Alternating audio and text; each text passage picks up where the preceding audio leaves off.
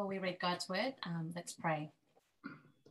O Lord, your word is a lamp to our feet and a light to our path. Give us grace to receive your truth in faith and love, and strength to follow on the path you set before us. Through Jesus Christ our Lord. Amen. Today's scripture reading is taken from Genesis chapter 19, verses 1 to 29. The two angels arrived at Sodom in the evening, and Lot was sitting in the gateway of the city. When he saw them, he got up to meet them and bowed down with his face to the ground. "My lords," he said, "please turn aside to your servant's house.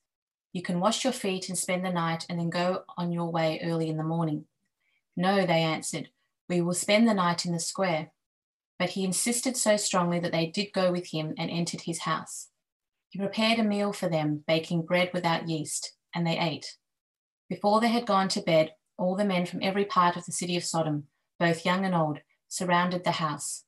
They called to Lot, "Where are the men who came to you tonight? Bring them out to us so that we can have sex with them." Lot went outside to meet them and shut the door behind him and said, "No, my friends, don't do this wicked thing. Look, I have 2 daughters who have never slept with a man. Let me bring them out to you, and you can do what you like with them. But don't do anything to these men, for they have come under the protection of my roof." "Get out of my way," they replied. "This fellow came here as a foreigner, and now he wants to play the judge. We'll treat you worse than them." They kept bringing pressure on Lot and moved forward to break down the door. But the men inside reached out and pulled Lot back into the house and shut the door. Then they struck the men who were at the door of the house, young and old, with blindness so they could not find the door. The 2 men said to Lot, "Do you have anyone else here, sons-in-law, sons or daughters, or anyone else in the city who belongs to you? Get them out of here, because we are going to destroy this place. The outcry to the Lord against its people is so great that he has sent us to destroy it." So Lot went out and spoke to his sons-in-law who were pledged to marry his daughters. He said, "Hurry and get out of this place, because the Lord is about to destroy the city." But his sons-in-law thought he was joking. With the coming of dawn, the angels urged Lot, saying, "Hurry, take your wife and your 2 daughters who are here, or you will be swept away when the city is punished." When he hesitated, the men grasped his hand and the hands of his wife and of his 2 daughters and led them safely out of the city, for the Lord was merciful to them. As soon as they brought them out, one of them said, "Flee for your lives. Don't look back and don't stop anywhere in the plain. Flee to the mountains or you'll be swept away." But Lot said to them, "No, my lords, please. Your servant has found favor in your eyes, and you have shown great kindness to me in sparing my life. But I can't flee to the mountains.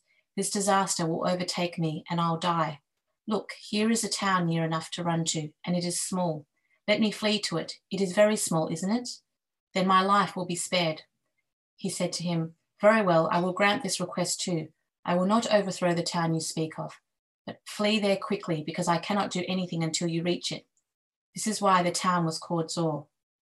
By the time Lot reached Zoar, the sun had risen over the land. Then the Lord rained down burning sulphur on Sodom and Gomorrah from the Lord out of the heavens. Thus he overthrew those cities and the entire plain, destroying all those lives in the cities, and also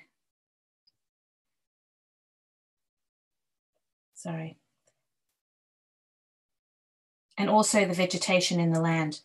But Lot's wife looked back, and she became a pillar of salt. Early the next morning, Abraham got up and returned to the place where he stood before the Lord. He looked down towards Sodom and Gomorrah, toward all the land of the plain, and he saw dense smoke rising from the land, like smoke from a furnace. So when God destroyed the cities of the plain, he remembered Abraham, and he brought Lot out of the catastrophe that overthrew the cities where Lot had lived. This is the word of the Lord. Thanks be to God.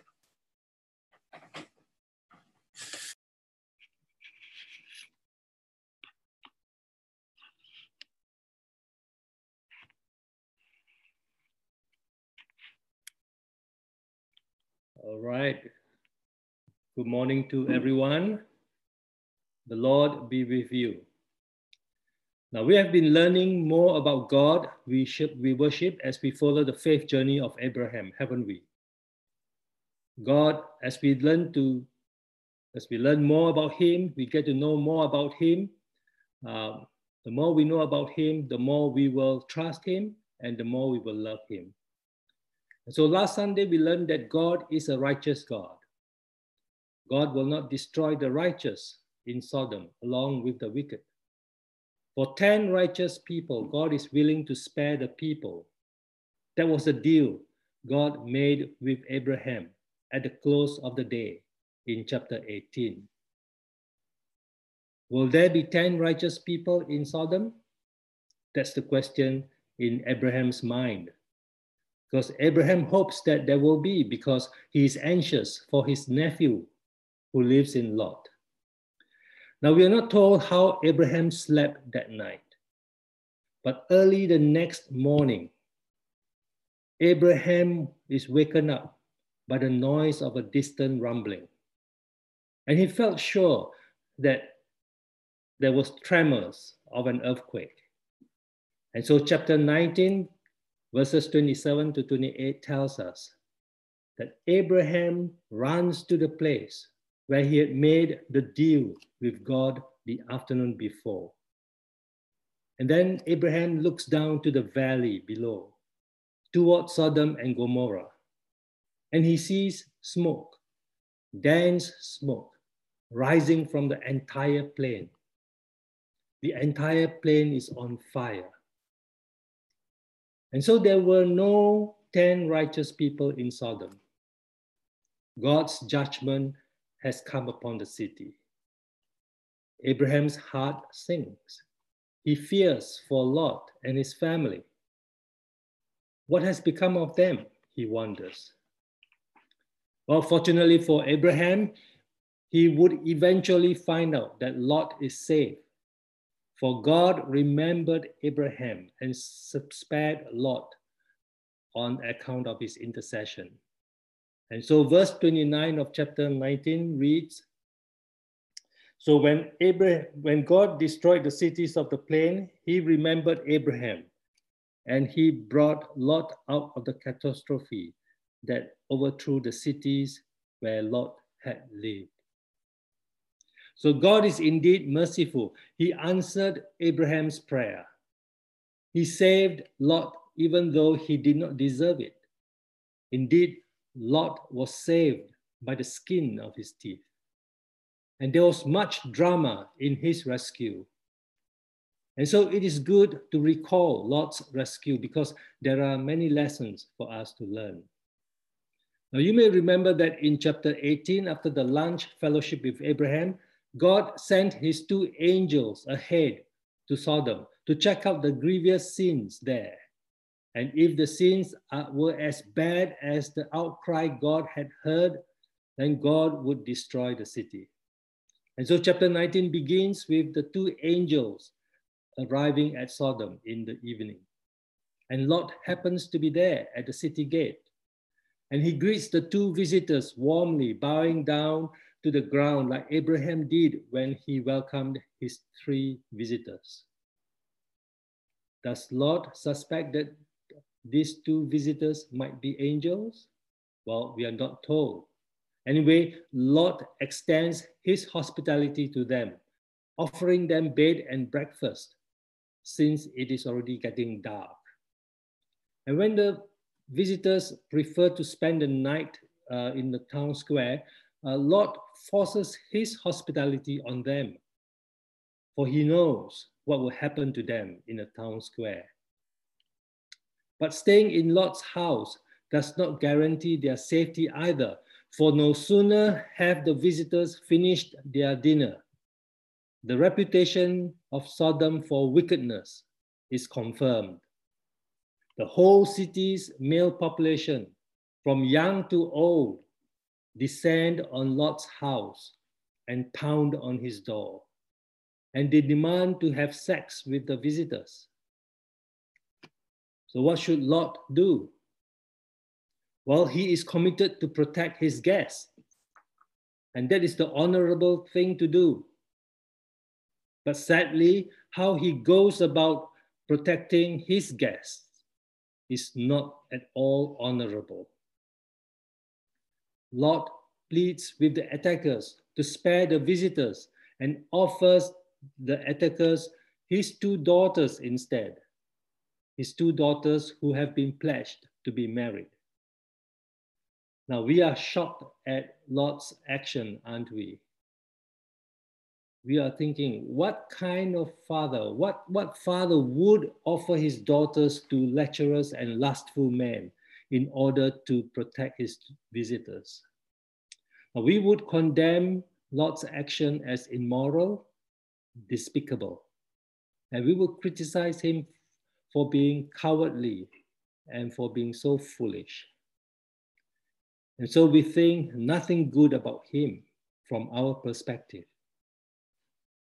But do you know what the New Testament says about Lot? Listen to what the Apostle Peter has to say in his second letter. In chapter 2, beginning at verse 7 through verse 9, we read these words. If he, that is God, if God rescued Lot, a righteous man who was distressed by the depraved conduct of the lawless, for that righteous man, living among them day after day, was tormented in his righteous soul by the lawless deeds he saw and heard. If this is so, then the Lord knows how to rescue the godly from trials and to hold the unrighteous for punishment on the day of judgment. So there are three things that Peter says about Lot. One, he is a righteous man. Now, does this surprise you that Lot is a righteous man? You may want to scream, no way.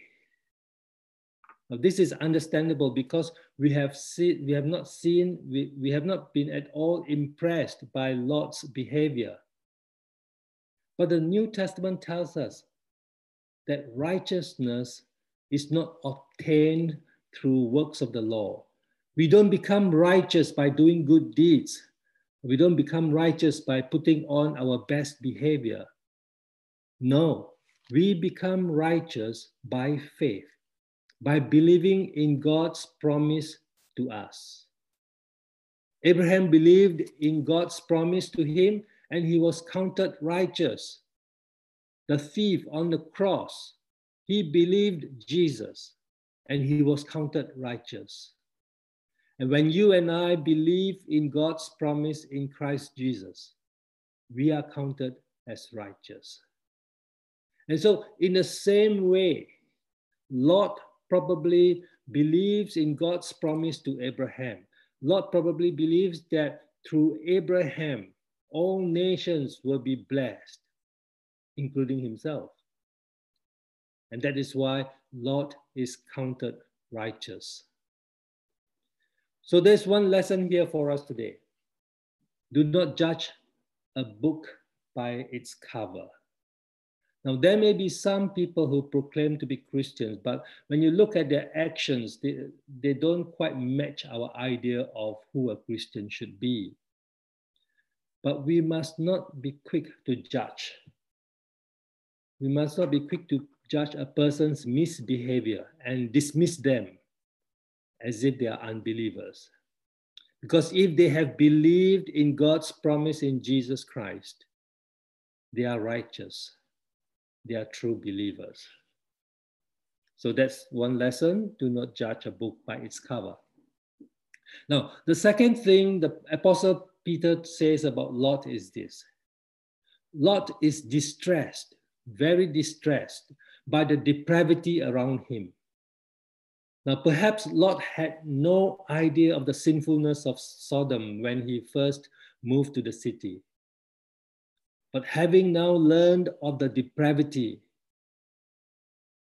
Peter says that Lot is tormented in his soul by the corruption and by the evil deeds that he sees and he hears. So he is therefore conflicted when faced with the dilemma of protecting the dignity of his visitors and the dignity of his family.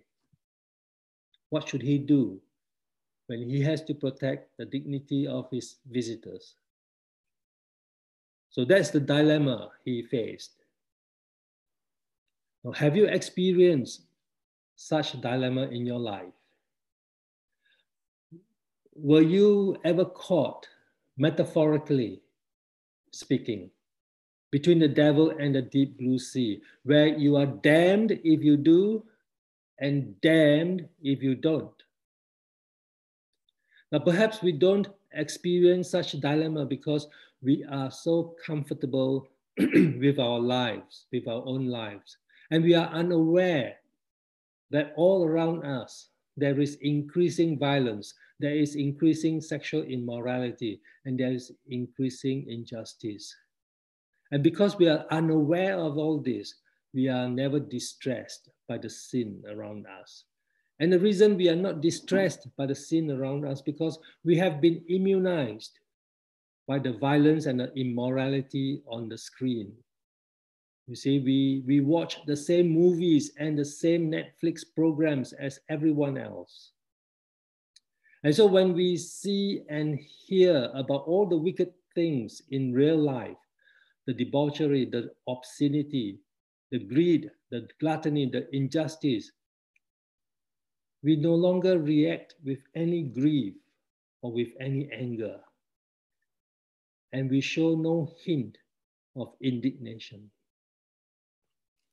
Now, friends, when we witness all the wicked things in the world, and there is no reaction from us at all, we are in greater danger than Lot was. At least Lot felt the indignation of the sinfulness of his culture. He was conflicted and he was fighting sin inside of him and outside of him. And so this is another lesson we can learn from Lot. If you are comfortable in your Christian life and you are never fighting sin on the inside or on the outside, you may be spiritually dead. On the other hand, if you are struggling in your Christian life, and you may be struggling with your temper, you may be struggling with your pride, or even struggling with your lust. But if you are fighting these sins in your life, inside and outside, there is good news. You are very much spiritually alive. And when you are willing to fight sin on the inside and the outside, you can be sure that God, the Holy Spirit, will help you win the fight and rescue you from difficult and impossible situations. And this is the third thing that Peter says about Lot. You see, as Lot was going through his trial of being distressed by his sin, the Lord rescued him from a most dangerous situation. Now we know that if the attackers had accepted Lot's offer, his daughters would have ended up dead. Fortunately, the attackers refused Lot's offer, but they then turned their anger at Lot. But before they could do any further damage, the angels intervened and caused the crowd to go blind temporarily. And this gives Lot and his family time to get out of Sodom before the angels destroy the city. And once Lot, his wife and 2 daughters are outside of Sodom, the angels gave them a final instruction for their safety. And verse 17 reads that the angels tell them, "Flee for your lives, don't look back, and don't stop anywhere in the plain. Flee to the mountains, or you will be swept away." Now you would have thought that Lot would fully cooperate and listen to the angels because it's a matter of life and death. But no, Lot and his wife find opportunity to disregard the warning. First, Lot refused to flee to the mountains. And we are not sure why Lot refuses to go to the mountains. Perhaps he does not think that he will make it in time. And so he asks permission to seek refuge in a nearby town named Zor. And we read this in verses 18 to 20. But Lot said to the angels, "No, my lords, please. Your servant has found favor in your eyes, and you have shown great kindness to me in sparing my life. But I can't flee to the mountains. This disaster will overtake me, and I will die. Look, here is a town near enough to run to, and it is small. Let me flee to it. It is very small, isn't it? Then my life will be spared." Now, I don't know about you, but I struggle to have sympathy for Lot. Now, Lot seems to have an attitude problem. I mean, he has no sense of the gravity of the situation. And the angels are doing their utmost best to save him. And he backs out of fleeing to the mountains. Now, having read this account, do you think Lot deserved special consideration? Well, the surprise here is that God grants Lot his request. God grants him the concession to seek refuge in Zor. And here is the third lesson for us to learn. God is more merciful than we are. God is more merciful than any human beings. Now, we human beings are merciful to those who are deserving. But God is merciful even to the undeserving. He is more gracious than we care to ask or imagine. And because of God's mercy, the people of Zor are spared judgment. They are spared judgment on account of one righteous person who sought refuge in the town. And so when you think about that, you begin to think, wow, okay, I've been judgmental. Yeah, God is more merciful than me. He saved the town of Zor on account of Lot moving there. So if God is that merciful to a small town in Zor, how much more merciful will God be towards the whole world? In fact, God is so merciful that he sent his one and only Son, his one and only righteous Son into the world, so that whoever believes in him shall not perish, but have eternal life. Friends, I hope you recognize the breadth and the depth of God's love for us. God loves us even though we do not deserve it. God's love for us does not depend on our worthiness. He loves us even when we are his enemies. And so, if you have not accepted his grace, his offer of grace, I pray that you will turn to God. You will turn away from your idolatry and put your trust in Jesus Christ. And you will be saved like Lot was. But sadly, Lot's wife was not saved. She suffered a different destiny. Now we are told that when Lot reaches Zor, God's judgment begins to fall on Sodom and Gomorrah. And verses 24 and 25 tells us this. Then the Lord rained down burning sulphur on Sodom and Gomorrah from the Lord out of the heavens. Thus he overthrew those cities and the entire plain, destroying all those living in the cities and also the vegetation on the land. Now, scientists give the destruction of Sodom and Gomorrah a naturalistic explanation. They say that what happened was that these two cities they sat on the fault line for earthquake. And so on that morning, the earth gave way, opening up a fissure that released large amount of gas that then ignited. And this in turn set aflame the rich deposits of sulfur and petroleum. And the result is a catastrophic firestorm that engulfed the entire plain. Now, this might have been what happened scientifically, but the text tells us that the firestorm was the result of God's judgment. And tragically, Lot's wife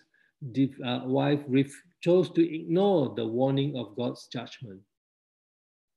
And verse 26 tells us that as the firestorm swept through the plains, Lot's wife looked back and she became a pillar of salt. Now we must not imagine that Lot's wife stole a glance backward as she ran toward Zoar. No, the term look back is used metaphorically here, because Jesus gives us this explanation.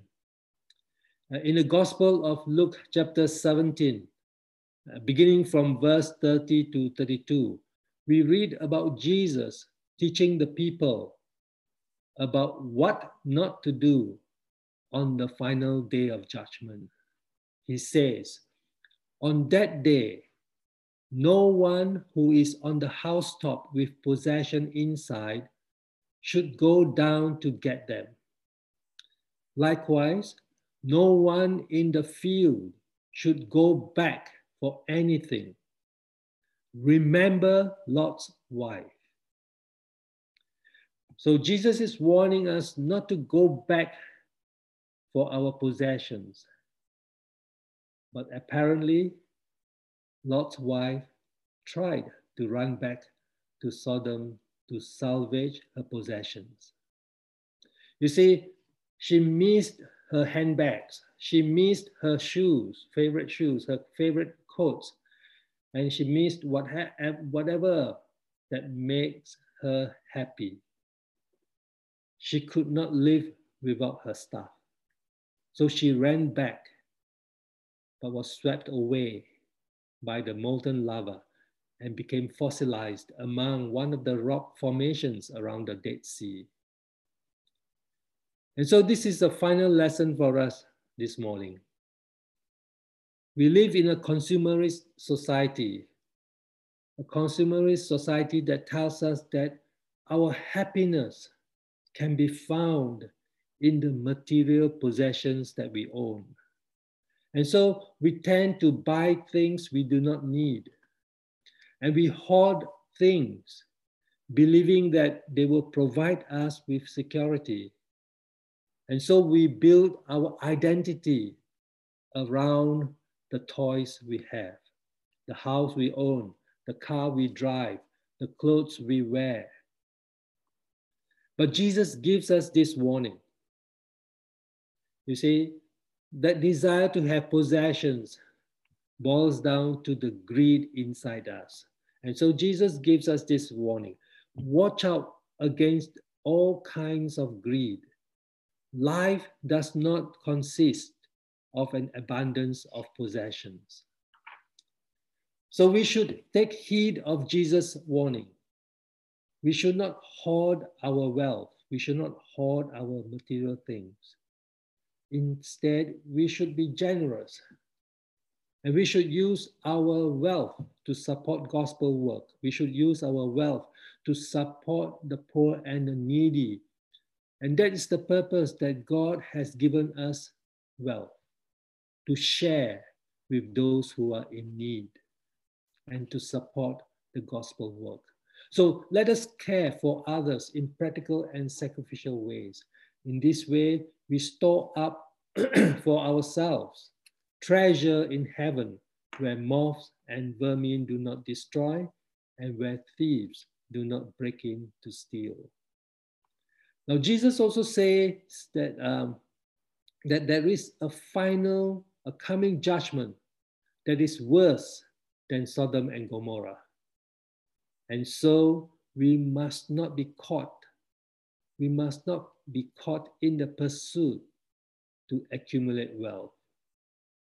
Your possessions will not save you from the fiery judgment that is to come. You need righteousness.